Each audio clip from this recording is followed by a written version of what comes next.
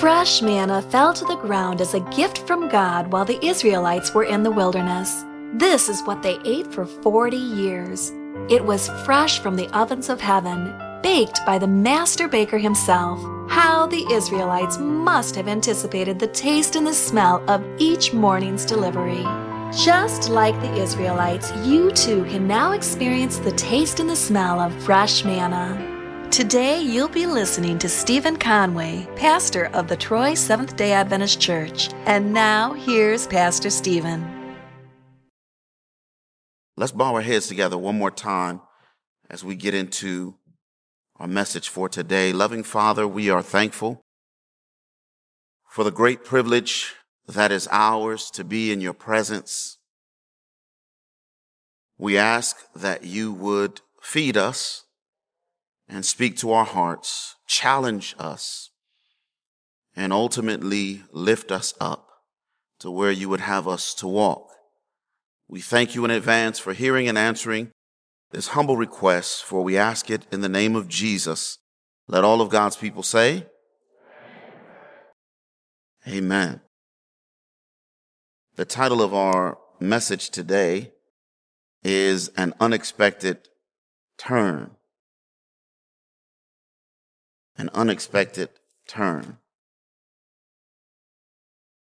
I want to start by reading something to you that you may find interesting, but I want you to stay with me because we are going to go somewhere with this, and you will, by the grace of God, you'll have a clearer understanding.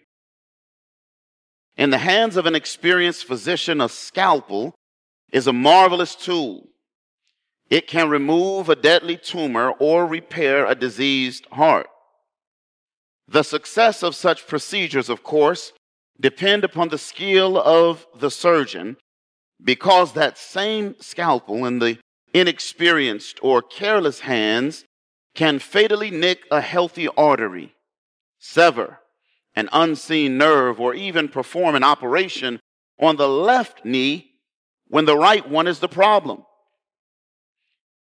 A cooperating criminal. A what, beloved? A cooperating criminal used as a witness against other criminals is much like a scalpel. Jimmy the Weasel Fradiano can be used to bring down the West Coast Mafia. Sammy the Bull Gravano to unseat mob boss John Gotti. And Michael Fortier to deliver a crushing testimonial blow to Timothy McVeigh in the Oklahoma federal building bombing case.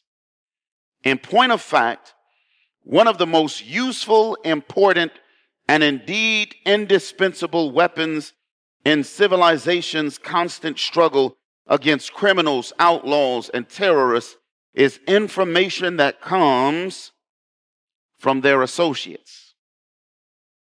But as in the case of a scalpel, the careless, unskilled, or unprepared use of cooperating criminals as a witness or witnesses has the capacity to backfire so severely that an otherwise solid case becomes irreparably damaged. By definition, informer witnesses are not only outlaws but turncoats. They are double-crossers, and a prosecutor not attuned to these unpleasant truths treads without cleats on slippery ice. In a moment, a prosecutor can effectively go from prosecutor to the object of an investigation with chilling consequences. Moreover, an informer, apparently fully on board, can commit perjury, obstruct justice, manufacture false evidence, and recruit other witnesses to corroborate their false stories.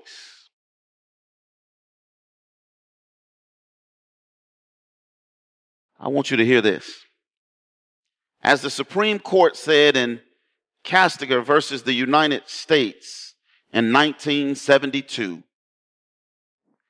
our immunity statutes reflect the importance of testimony and the fact that many offenses are of such a character that the only persons capable of giving useful testimony are those implicated in the crime. I just read to you an excerpt, skipping over some, from an article from the ACLU. It was a lecture that was given on the use of criminals as witnesses and how it presents a special problem. Let me repeat that again. Many offenses are of such a character that the only persons capable of giving useful testimony are those implicated in the crime. This is why I'm thankful for heaven. Because it's disturbing to live in a justice system that says we will grant immunity to the individuals who helped to plan and even execute the crimes just so we can catch their accomplices.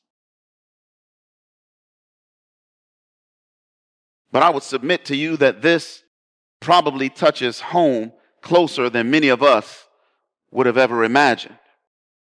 Open your Bibles with me to the 8th chapter of John's Gospel. John chapter 8. I'll begin reading verse 1. John chapter 8, verse 1.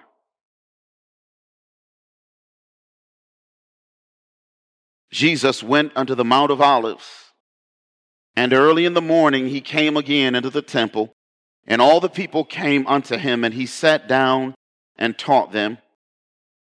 And the scribes and Pharisees brought unto him a woman taken in adultery. And when they had set her in the midst, they said unto him, we're in verse 4, Master, this woman was taken in adultery in the very act. Now Moses in the law commanded us that such should be stoned. But what sayest thou? This they said, tempting him, that they might have to accuse him. But Jesus stooped down and with his finger wrote on the ground as though he heard them not. So when they continued asking him, he lifted up himself and said unto them, He that is without sin among you, let him first cast a stone at her. And again he stooped down and wrote on the ground, and they which heard it, being convicted by their own conscience, went out one by one, beginning at the elder, even unto the last, and Jesus was left alone, and the woman standing in the midst. When Jesus had lifted up himself and saw none but the woman, he said unto her, Woman, where are those thine accusers? Hath no man condemned thee? And she said, No man, Lord. And Jesus said unto her, Neither do I condemn thee. Go and sin no more. Jesus is in the Jerusalem temple. Jesus is teaching and Jesus is preaching, and perhaps he's healing as well, when an ordinary day in the temple, and let me just make this clear, whenever Jesus shows up, it's never an ordinary day. But the general or the normative proceedings took an unexpected turn when a group of church leaders brought in a woman who was taken in the very act of adultery. It was, I think, the year 2000.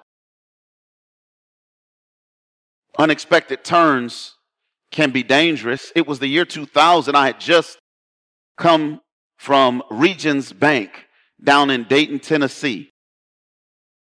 I was working at a self-supporting institution, a boarding academy, and I had made a deposit. See, when you work in these places, you don't make a lot of money. So I had made a deposit into my savings account. In a few months, I was going to be married.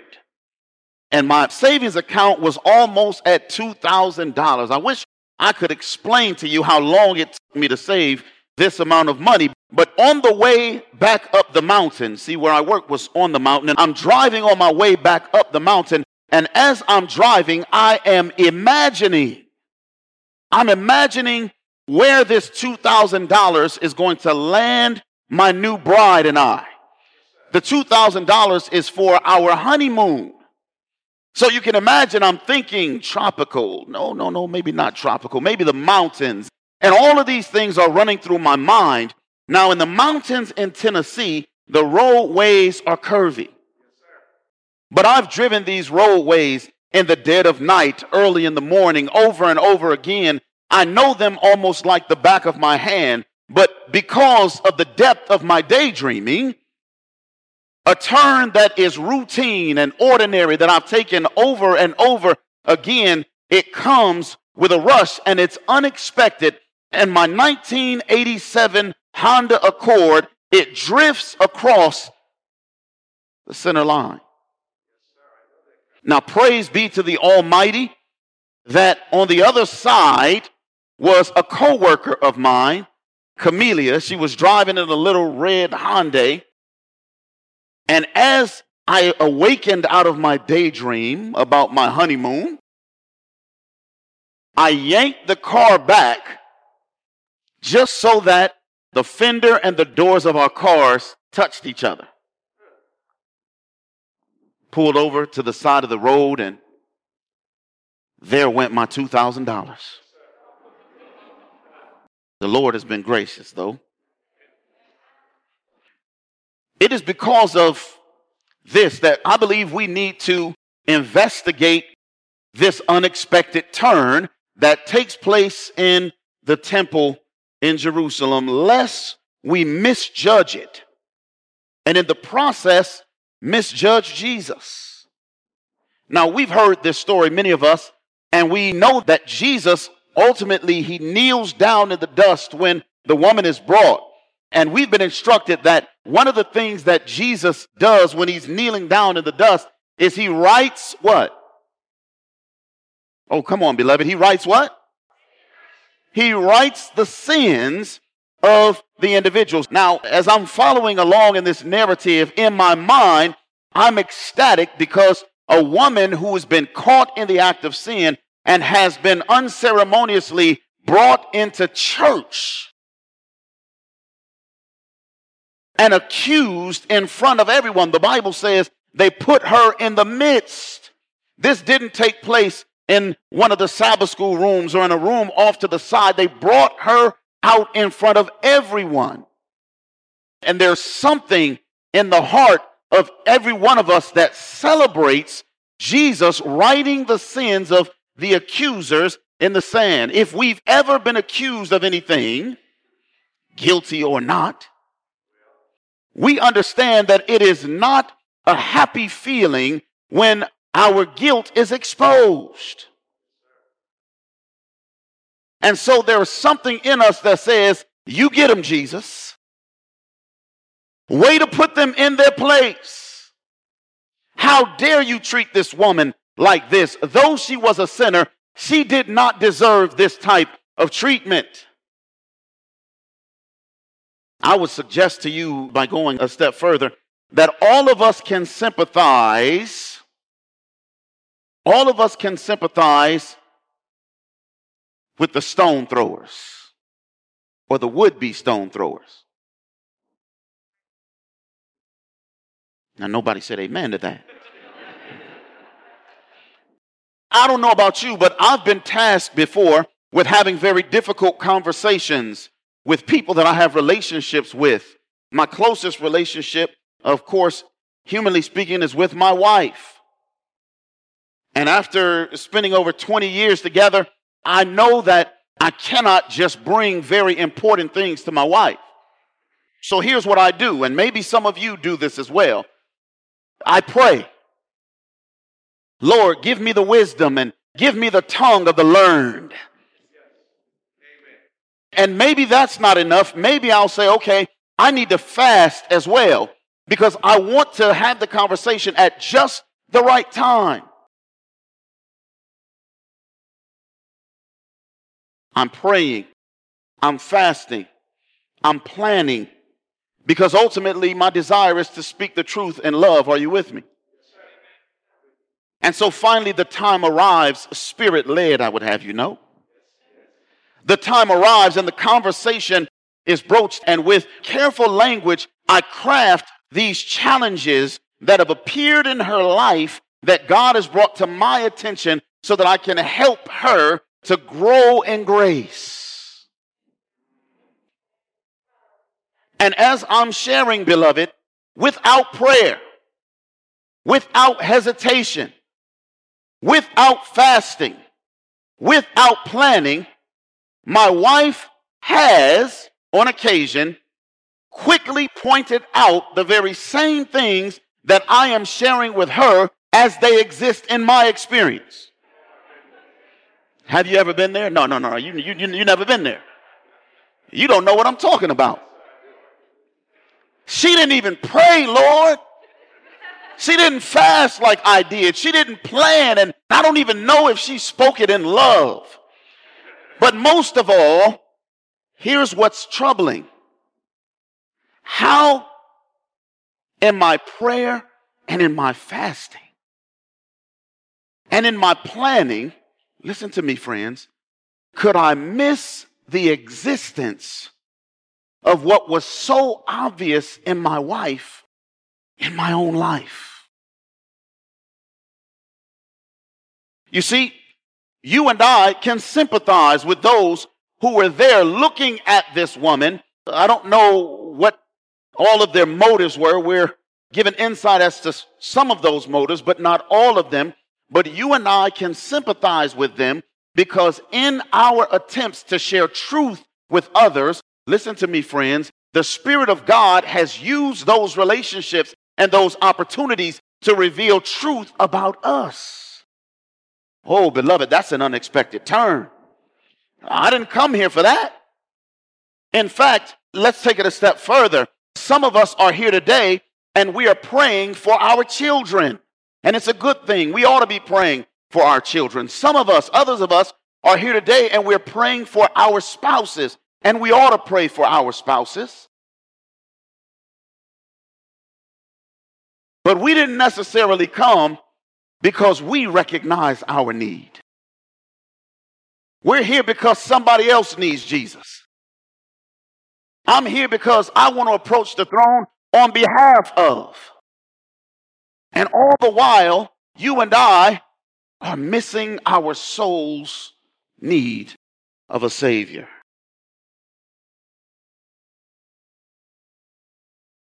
The Bible says that each of these individuals were convicted in their conscience.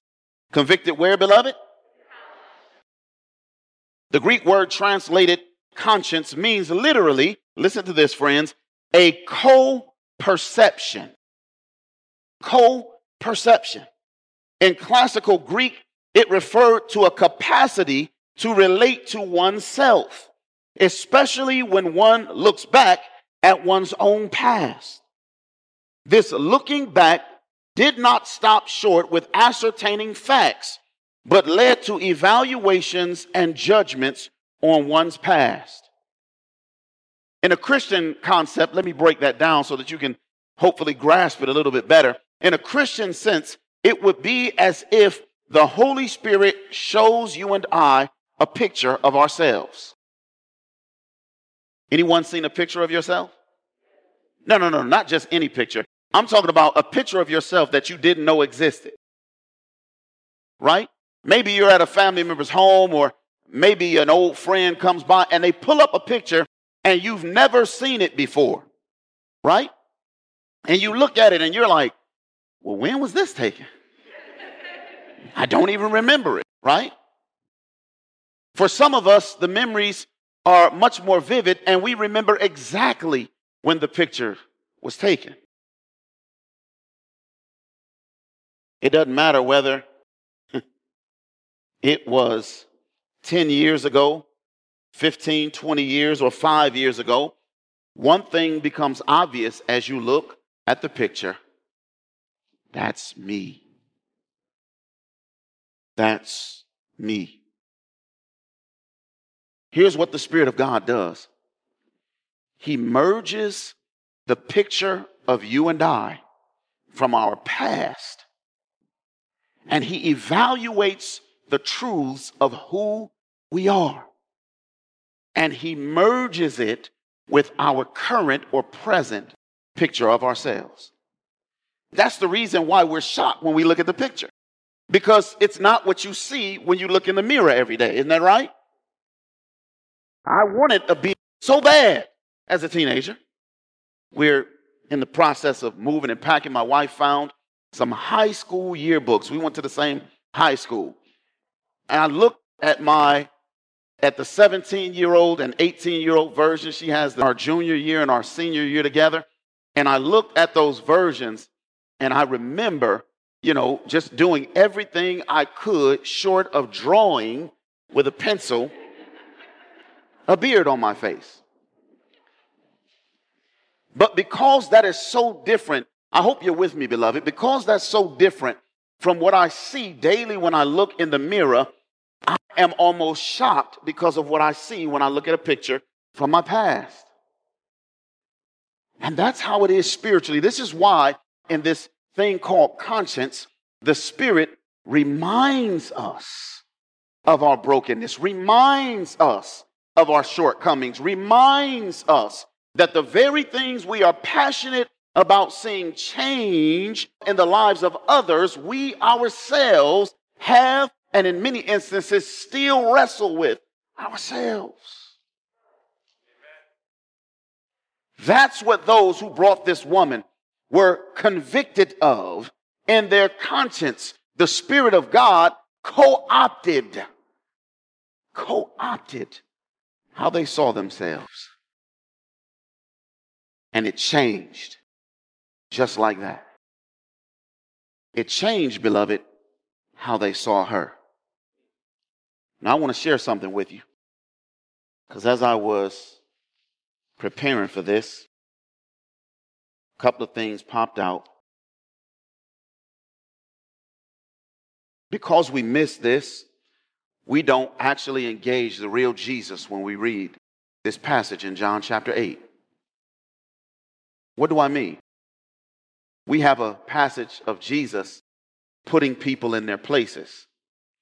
But I want to appeal to you today that Jesus was not putting people in their places.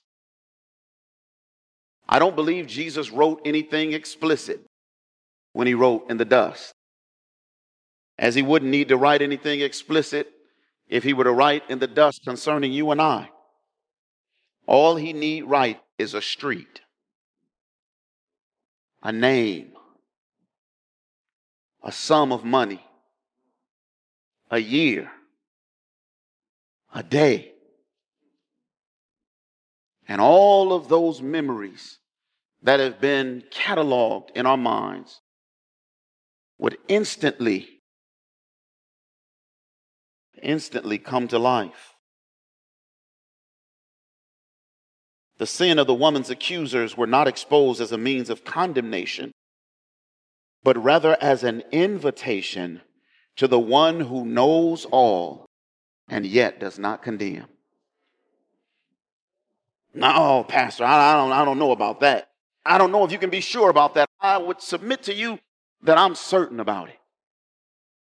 Because in John chapter 3, verse 17, the Bible says, "For God sent not his Son into the world to condemn the world, but that the world through him might be saved." Oh, you ain't heard nothing yet. In John chapter 6, verse 37, Jesus says, "All that the Father gives me shall come to me, and him that comes to me I will in no wise cast out." Oh, help us, Holy Ghost. You see, because when we apply these things, these truths about the character of Jesus in this setting in John chapter 8, a marvelous truth begins to emerge. Even when you and I come to God for someone else, God takes advantage of the fact that we have come so that he might reach us. You might be praying for your son or daughter. By the way, more intensely than you ever prayed for yourself. You might be praying for your husband or your wife, again, more intently than you have ever pressed the throne of God for yourself. And God says, well, since I got you here, let's talk now. Oh, yeah, Lord, he just don't listen. Well, neither do you. And that's the reason why it took these complexities and these challenges in your life to bring you to this place where you recognize that you needed divine intervention. But this divine intervention is not just so I can straighten out your relationships. It's not just so I can fix your husband or your wife. It's not just so I can fix your children. It's so that I can save you.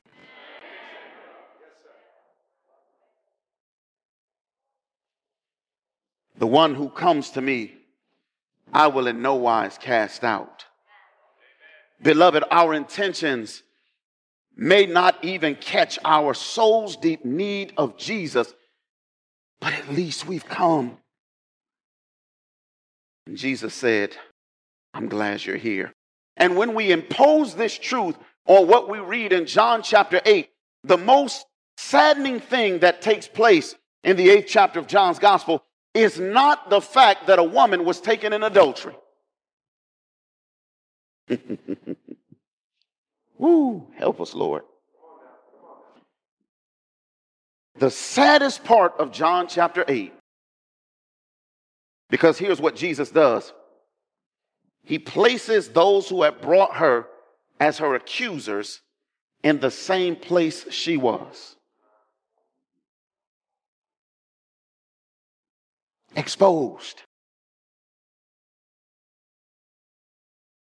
But in her exposure, she remained at the feet of Jesus. Listen to this. Verse 9. And they which heard it, being convicted by their own conscience, they went out one by one, beginning at the eldest, even unto the last. Listen to this. And Jesus was left alone. And there was only the woman standing in the midst. Beloved, the saddest part of John chapter 8 is that only one woman received what Jesus came to the temple to give to everyone there. For some people, it was all right to come to the temple or the church for their children, for their spouse, for their job. But when Jesus helped them to see that their real need was a personal one, they turned and they walked away. That's the saddest part. The saddest part. I'm getting ready to close. How could Jesus treat someone such as this woman, caught in the very act of sin? The reason this is important is because some of you are thinking, but you don't know my kids. They're addicts. They're out of control. They're disrespectful. They're hate-filled. You don't know my spouse. You don't know my parents. They're unrepentant. I can't even talk to them about how they've hurt me. You don't know. Somebody might say, well, I know why Jesus could treat the woman like this. Because he's Jesus. Well, yeah, but no.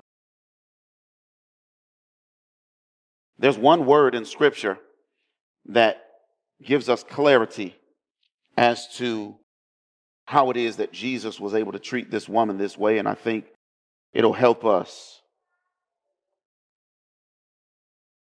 It's the word reconcile. What's that word again? This word reconcile is a fascinating word. It relates in classical Greek. Again, it was used to relate to two individuals between whom hostility existed. And this word was used to speak of the doing away of that hostility. Now, let's do a little Bible quiz. Are you ready? When is the hostility between God and humanity dealt with?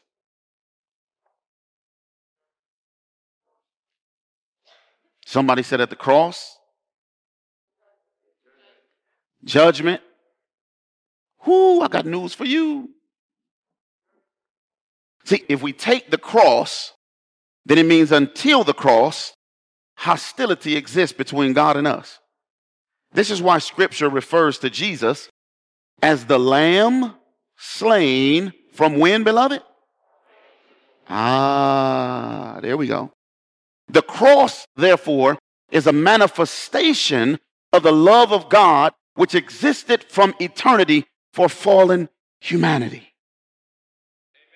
And this, beloved, is the reason why the moment there was a sinner, there was a Savior. The hostility between God and those who had not even broken his law yet or even been created had already been dealt with in eternity past when God decides to create humanity. And so Jesus, listen to this, beloved. Jesus is therefore able to deal with my stuff and your stuff in all of its ugliness, and all the hostility is gone.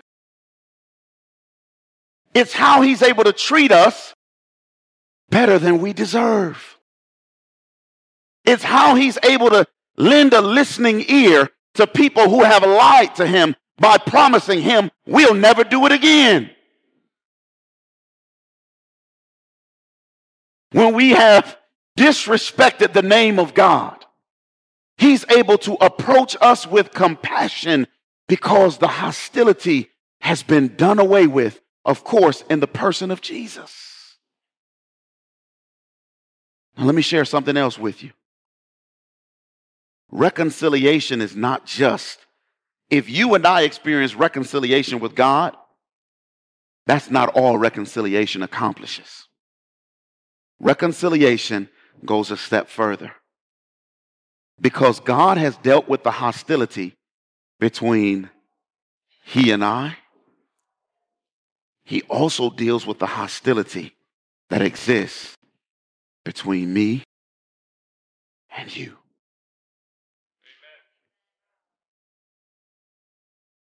Oh, beloved, I want you to grasp it. Now listen. I know what you're thinking. You're like, but they haven't changed yet. And neither had we. The disappearance of the hostility is not because we've adopted new behaviors. It's because God is a God of love. The hostility disappearing between me and those in my life is not because they've become better people, but it's because I've been transformed. Oh, you didn't hear what I just said. When you and I experience the transforming love of God, it changes how we relate to others. Those who have wronged us, who have disrespected us, who have hurt us, we can now approach them as though no hostility exists between them and us.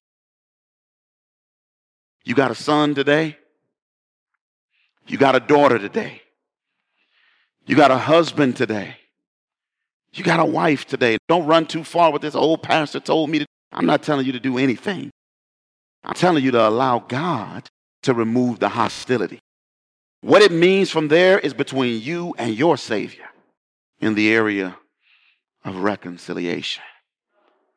This is what allowed Jesus to say, neither do I condemn thee. I didn't come to condemn you. I came to embrace you and empower you to go and sin no more. I don't know about you, but I need this in my life. Because I can see my wife and my children and everybody else's issues more clearly than I can see my own. I know that's only me, not you guys. I need this in my life because I often focus primarily on God and I, without accepting that when God and I are right, it means he takes away the hostility that exists between others and I. Do you want God to take some hostility? Do you want God to transform you even if those in your life are not transformed? Do you want to say, Lord, I'm not waiting on them. I'm not waiting on them to have permission for me to step into your supernatural experience. If that's your desire, just slip your hand in the air. Lord, I want you to take away some hostility. Lord, I want you to change me. I know you're busy in everyone else's life, but I want you to do something for me. Bow your heads with me and close your eyes. Loving Father and our wonderful God. How heartbroken Jesus must have been because so many who could have had such a profound experience turned and walked away. But oh, how joyous the heart of Christ was that even one said, yes, I'll take what you have for me. Lord, our hearts need you. We're thankful for the encouragement of John chapter 6, verse 37 that says, even if we come blind to our own conditions, on behalf of our children, on behalf of our spouses, on behalf of our families, on behalf of our co-workers, on behalf of our brothers and sisters in Christ, on behalf of our neighbors, it does not matter why we come. We come. And you will meet us and draw us into an unexpected experience which will spill out in the streets of gold. Lord, you've seen the hands that were raised. You know the hearts. We need hostility to be removed. We need to be transformed while waiting on those that we're praying for to be transformed. We need it. I'm thankful, God, that you placed this precious truth in an apocalyptic setting.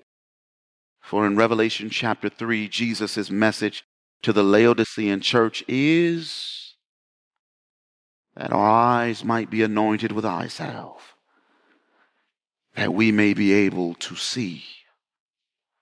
To see, that is, our soul's deep need of you. Thank you, Father, for hearing and answering our humble prayers.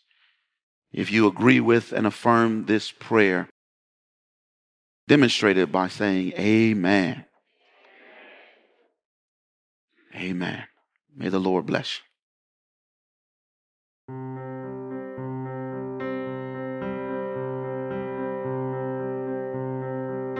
You've been listening to Stephen Conway, pastor of the Troy Seventh-day Adventist Church. If you've enjoyed his sermon, why not visit his church or a church near you listed on strongtowerradio.org? The Troy Seventh-day Adventist Church is located at 2775 Crooks Road in Troy, Michigan, and their church service begins at 10:45 a.m. This has been a Strong Tower Radio production.